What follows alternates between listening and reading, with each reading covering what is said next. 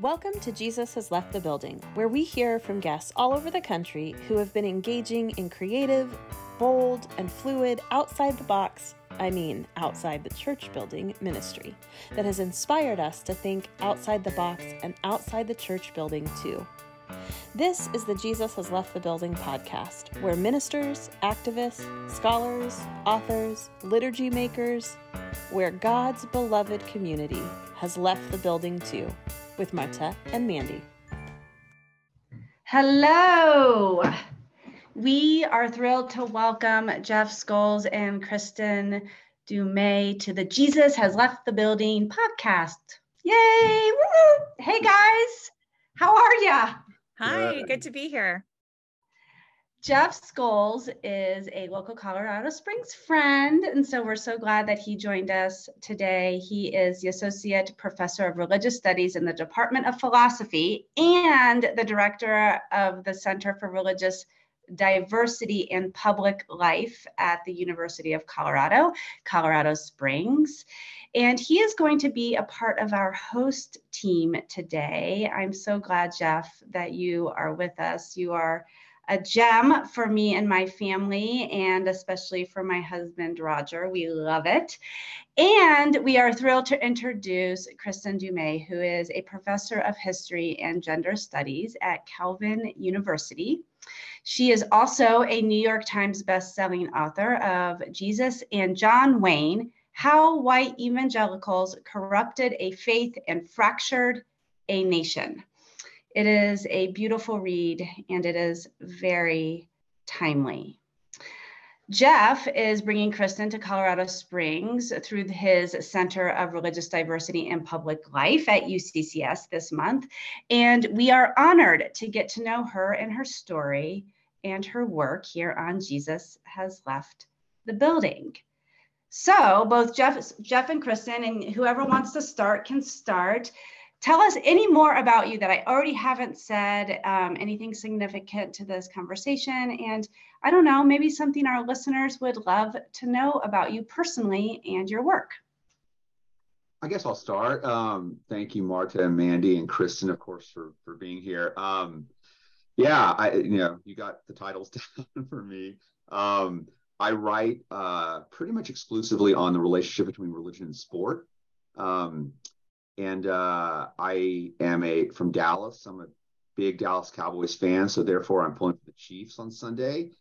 My hatred of the Eagles is only surpassed by my love for the Dallas Cowboys. So go Mahomes and the Chiefs on Sunday.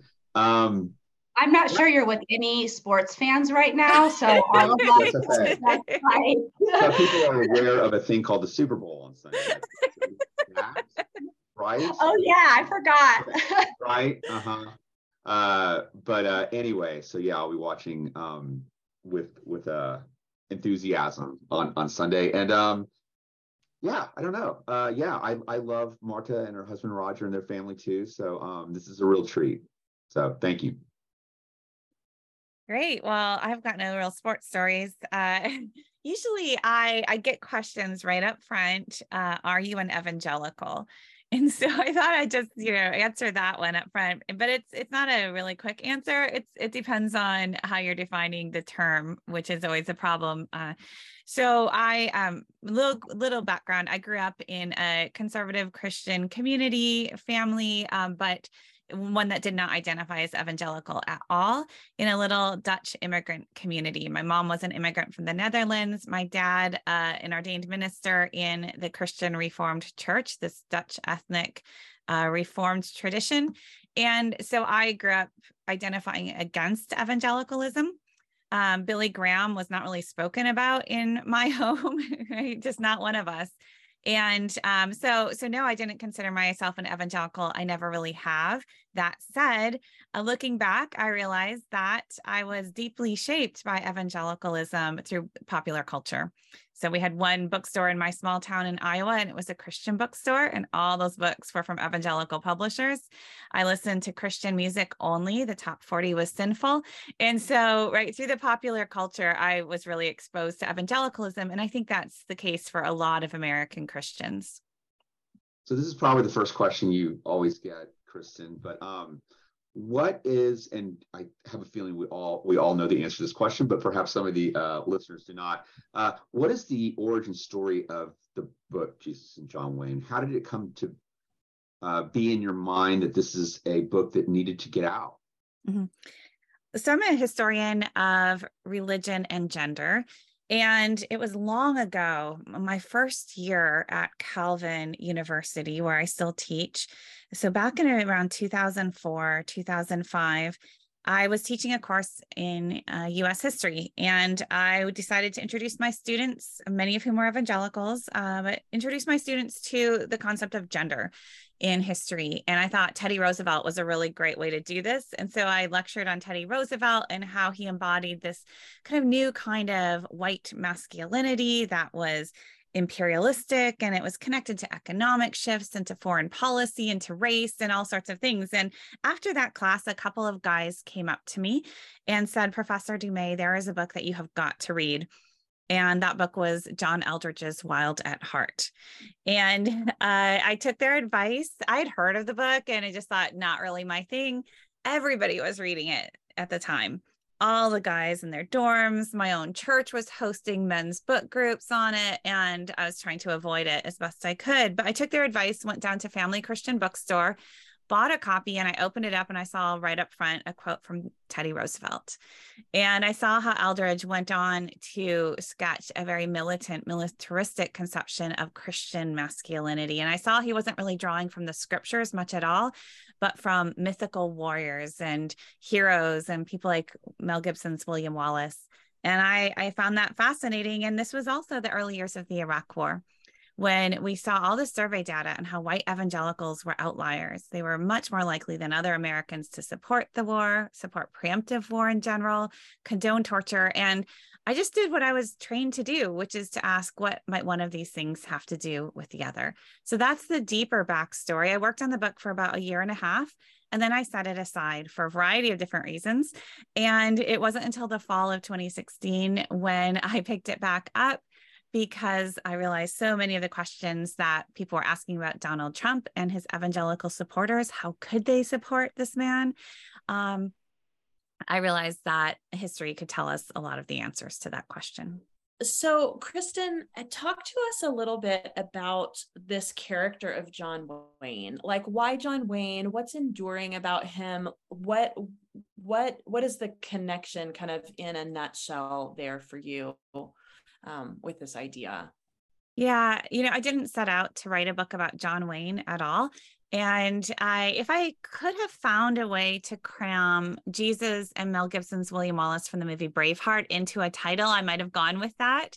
But John Wayne was another example of the kind of Hollywood heroes and kind of mythical ideals of rugged masculinity that were so popular in evangelical books on Christian manhood, still are today. And so I started noticing that John Wayne was popping up over and over again as the icon of Christian masculinity.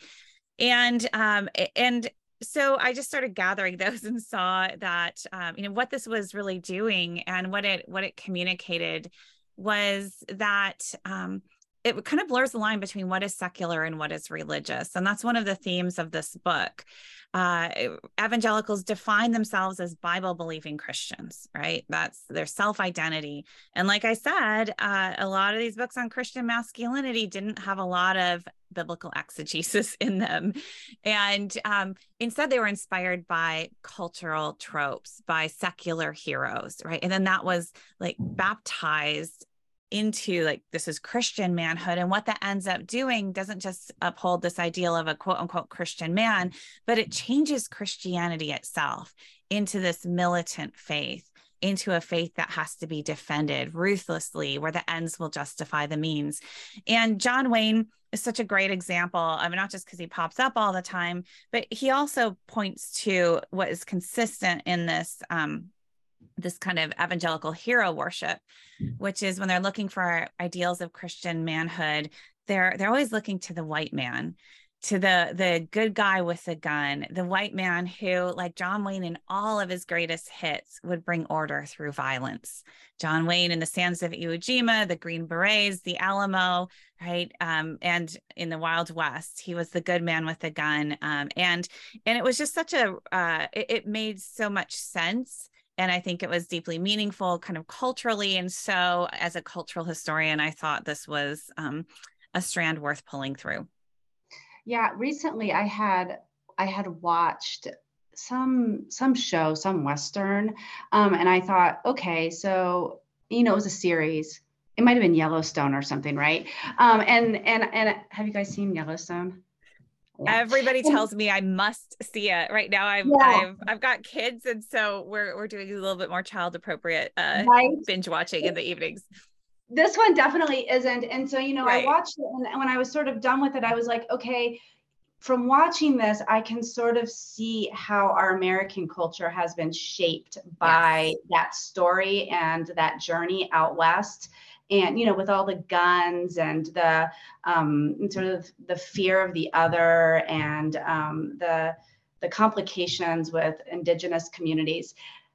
But what I didn't know until I started reading your book, and this is like a holy cow for me, and this is what I want our listeners, I did not know that Billy Graham was such a formative figure in our culture. And so I am very, very much, I don't have any background to evangelicalism at all, by the way. There's nothing.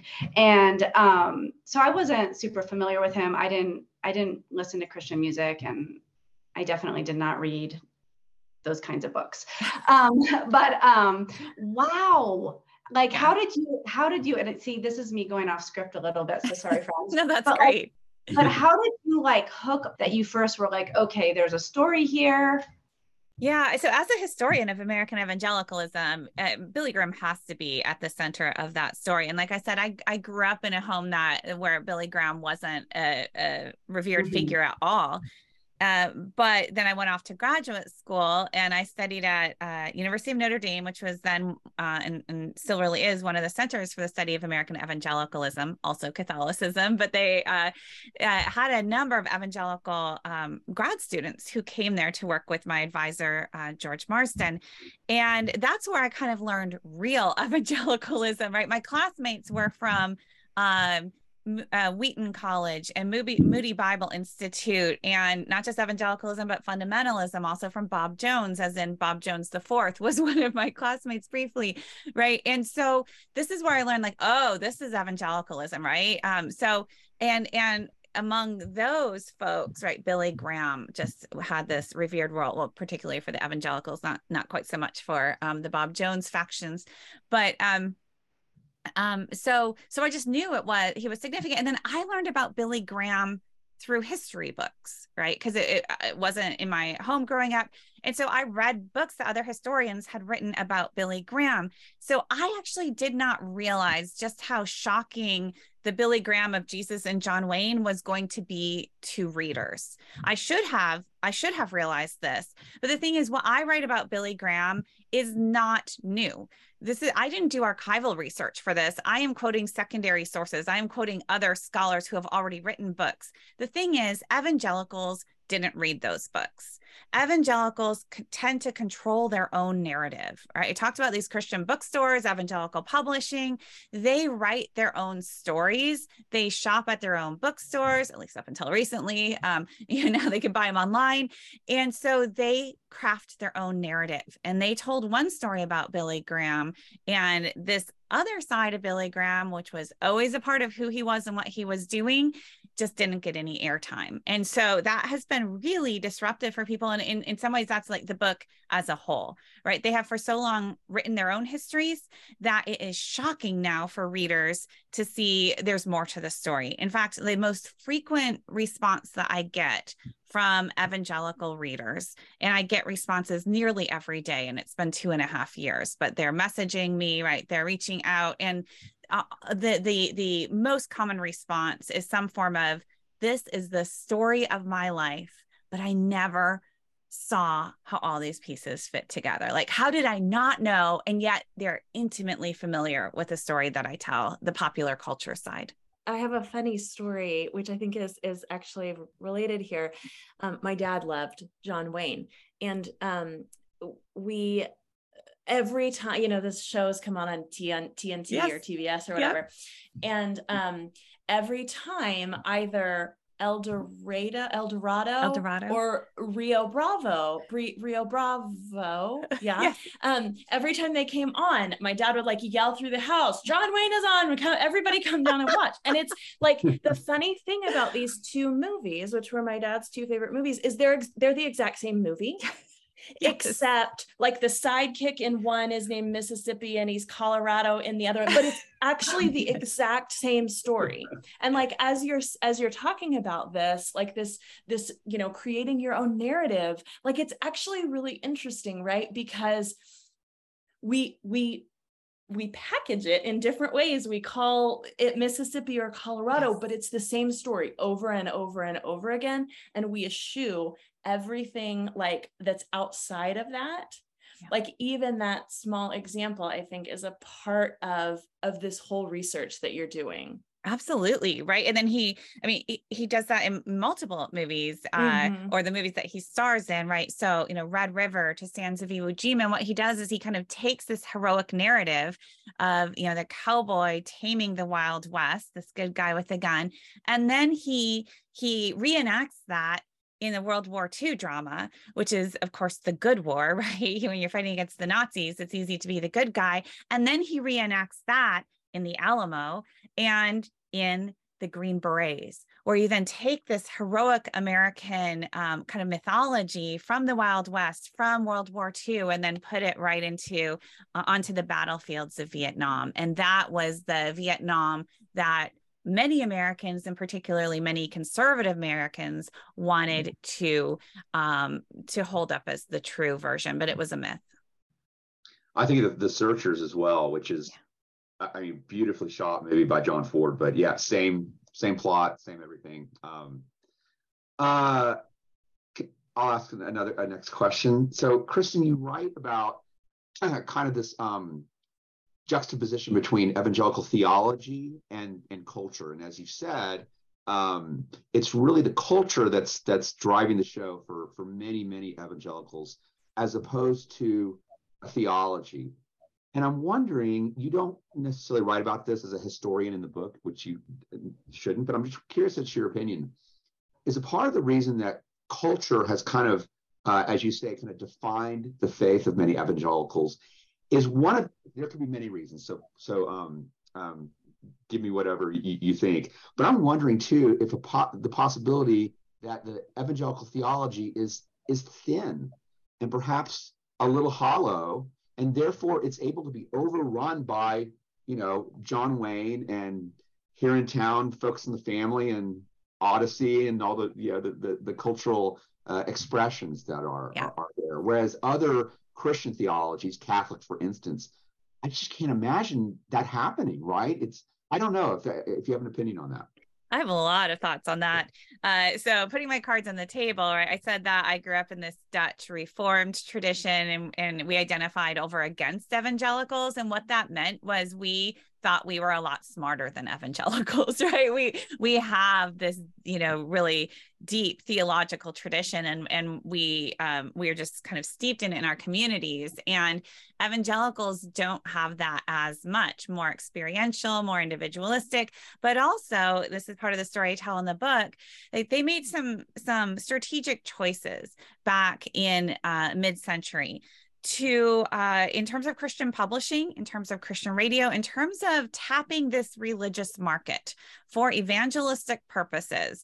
But they, and here I'm drawing on the work of other scholars like Daniel Vaca and Daniel Silliman, who describe how Christian publishing shifts from 19th century and early 20th century. It's largely along denominational lines, precisely because, well, you can be theologically distinctive there, and there's an appetite for that. Lutherans don't want what, you know, Wesleyans are talking about, but also they didn't have like bookstores and so on in many spaces. So the distribution of these books is through denominational structures, right?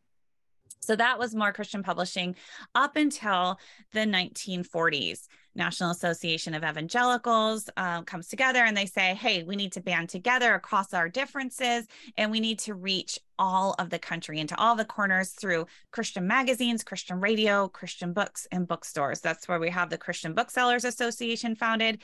Now, the thing is, if you want to appeal to a national market, you have to downplay those theological distinctives, right? You want the biggest market possible. Well, how do you do that and still be religious publishing? Christian lifestyle books. And then this is the time, this is the era when Dobson comes up, you know, 1970, Dare to Discipline, right? It's a book about how to raise children, deeply political, if you are looking for that. You know, theology is like part of it, but not in any explicit way. And so it's this kind of watered down version of Christian theology that becomes more about quote unquote family values around social and political views. It becomes incredibly lucrative because they're right. The market is vast for this kind of stuff, but the theological distinctives really are tossed aside. And so you're not necessarily saying that it's because the theology, as I'm suggesting, is thin, but it's more of a strategic move, an attempt to, again, obviously sell books and influence the most people possible. I guess because you do talk about kind of a level of like biblical illiteracy, theological illiteracy, but perhaps that was driven in the mid part of the 20th century by a de-emphasis on theology. Yeah, the surveys that we have are more recent, right? So we could say it was an effect, but also, I mean, we just have to think, to a certain extent, we're talking about evangelicalism. To a certain extent, we're talking about popular religion, right? That theology tends to be a whole lot more important for theologians, right? For professors at seminaries. And so they're working out the finer details of premillennialism and postmillennialism and, you know, various sorts of dispensationalism and all of that. On the consumer side of things, and we can think of those guys as producers, on the consumer side of things, particularly over the last half century or so, consumers can have access to all kinds of theological traditions because you're tuning into this televangelist and then the one that comes on after him, and then you're picking up this book at the Christian bookstore, then this one, and who knows where they're, you know, the theological traditions that they're coming out of, and that really starts to define popular evangelicalism, right? So again, it's a combination of both kind of the theological substance and then the market pressures, really, or opportunities.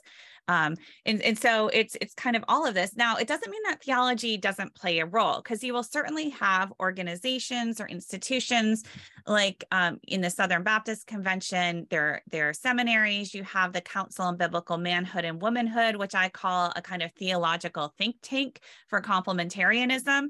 So you have theology being done, but it's often done, I would argue, in service to this cultural and political movement, rather than one that is really giving shape to the movement. And a clue that you have here is that, you know, if you have any differences here and say, okay, let's open the scriptures together. Let's look at what the scriptures say about immigration, about welcoming the stranger, right?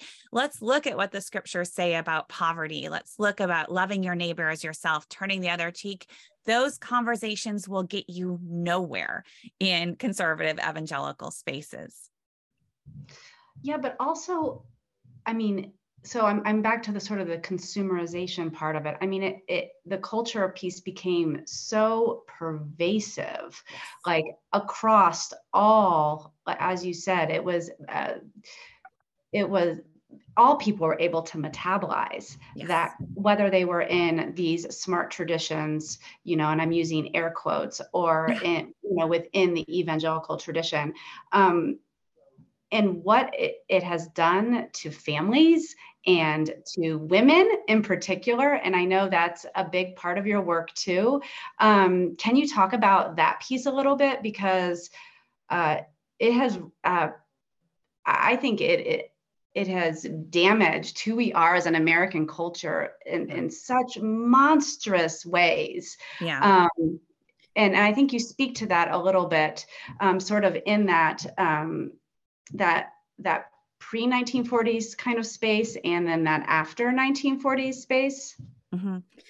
Yeah. So when I first started researching the book long ago, almost 20 years ago now, and then I set it aside, I didn't stop paying attention. So for the next decade, I just kind of kept tabs on some of the men who were promoting these ideals of Christian manhood, the rugged warrior masculinity.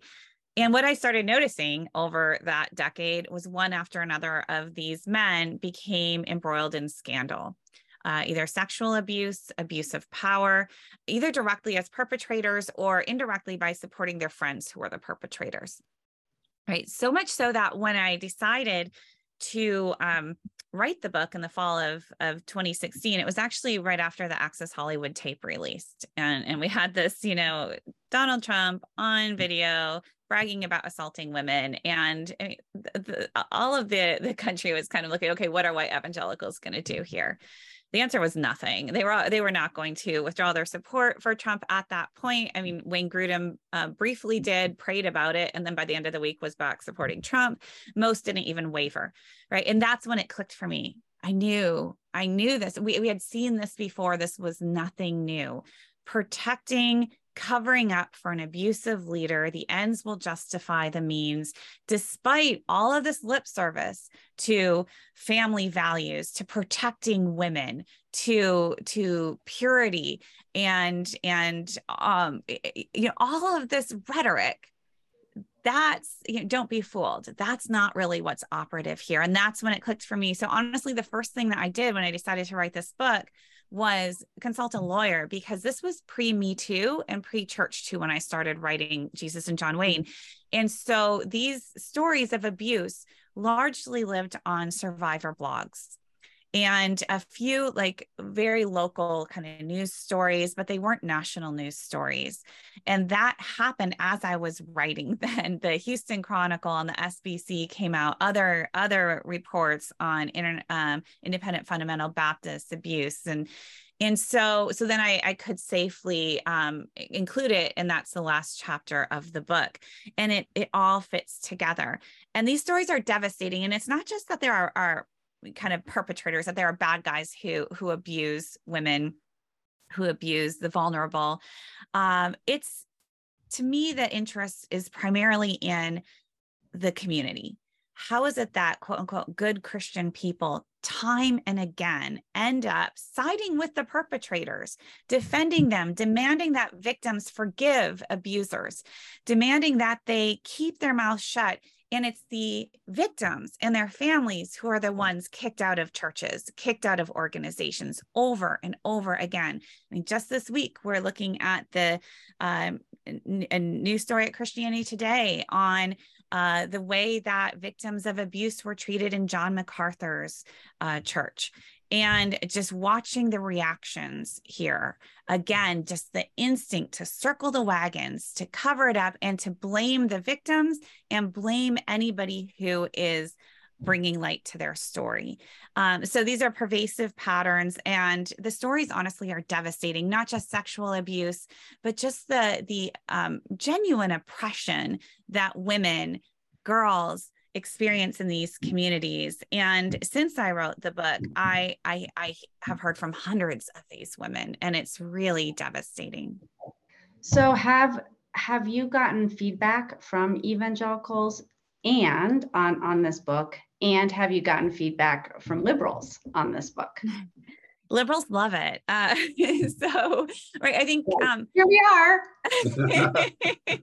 So, I think it helps explain this culture that otherwise it's kind of hard.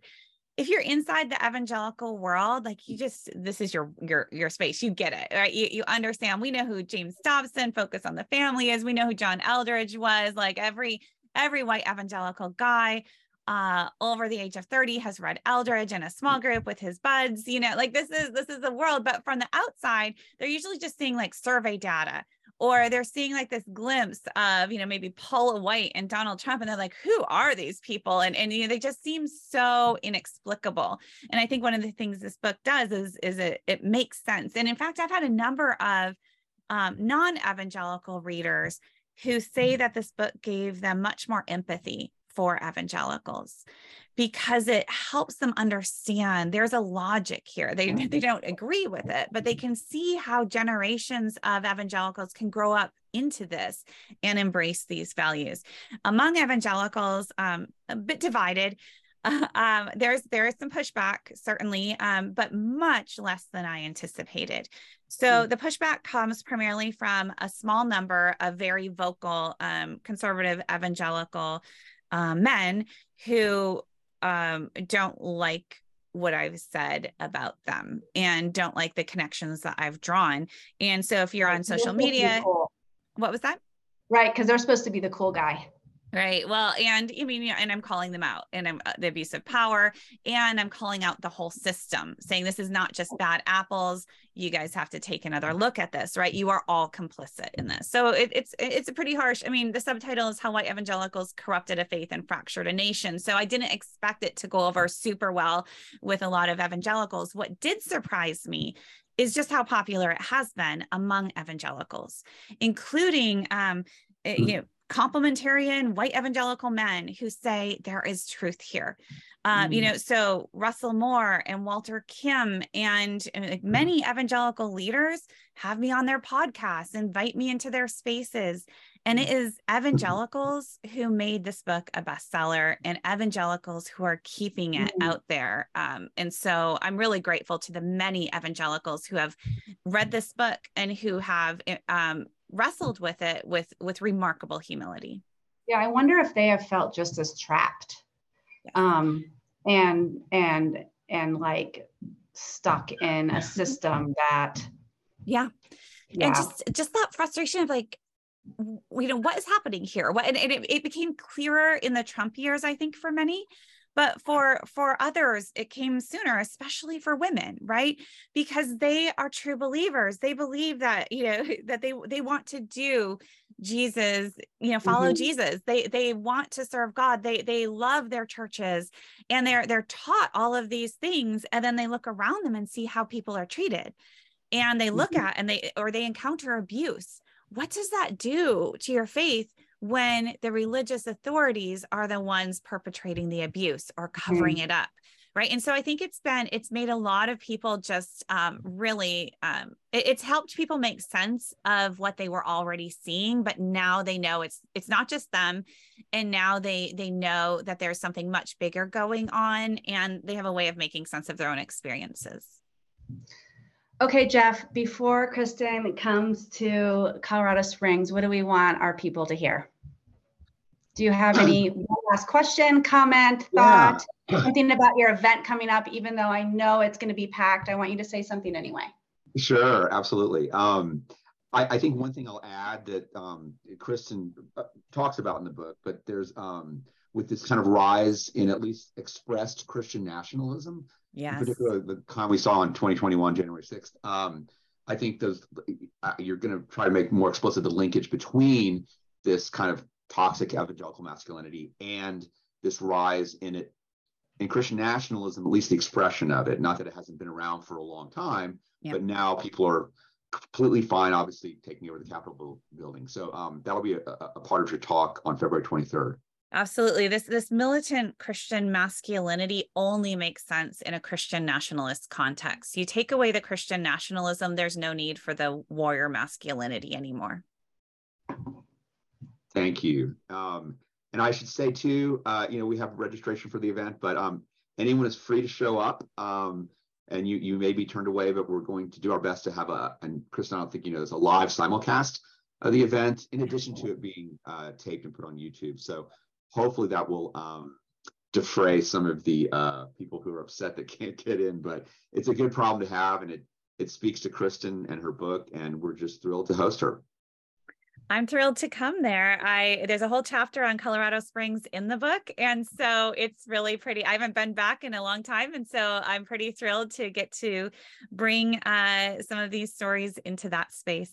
So thank you. Absolutely. The event is Thursday, February 23rd at 6:00 p.m. At the Ent Center for the Arts, which is at 5225 North Nevada Avenue. Kristen, you'll love this space. It's a relatively new art center. It looks like a Frank Gehry piece of architecture, but it's a wonderful space. Again, I'm working on a live simulcast as well. I'll send that out to all the registrants and to people on Facebook who decided to come. But anyway, we're very excited to have you come and speak. Thank you. Can't wait to be there. And if we have access to that simulcast, we will post it on our website, jhltb.com, so people can have access to that as well. Kristen, thank you so much for your work in the world and for joining us. We at Jesus Has Left the Building are super happy to be sponsoring this event with so many other great organizations. And we're grateful that you were willing to come and join us for a few minutes on our podcast. And of course, Jeff, thanks to you we love for Jeff. Always. We do love Jeff. We love Jeff. And Kristen, we love you too. We don't know you as well. So thank you. Yeah, thank you both for being here. If you like what you heard, please give the podcast a 5-star rating and review. Also, consider supporting the podcast at patreon.com/JHLTB. This podcast is made possible by the Rocky Mountain Conference of the United Church of Christ Tributary Fund. Find us on Facebook and Instagram and message us to learn how you can be part of this effort to tell stories, have conversations, build relationships, and follow Jesus out of the church and into the world.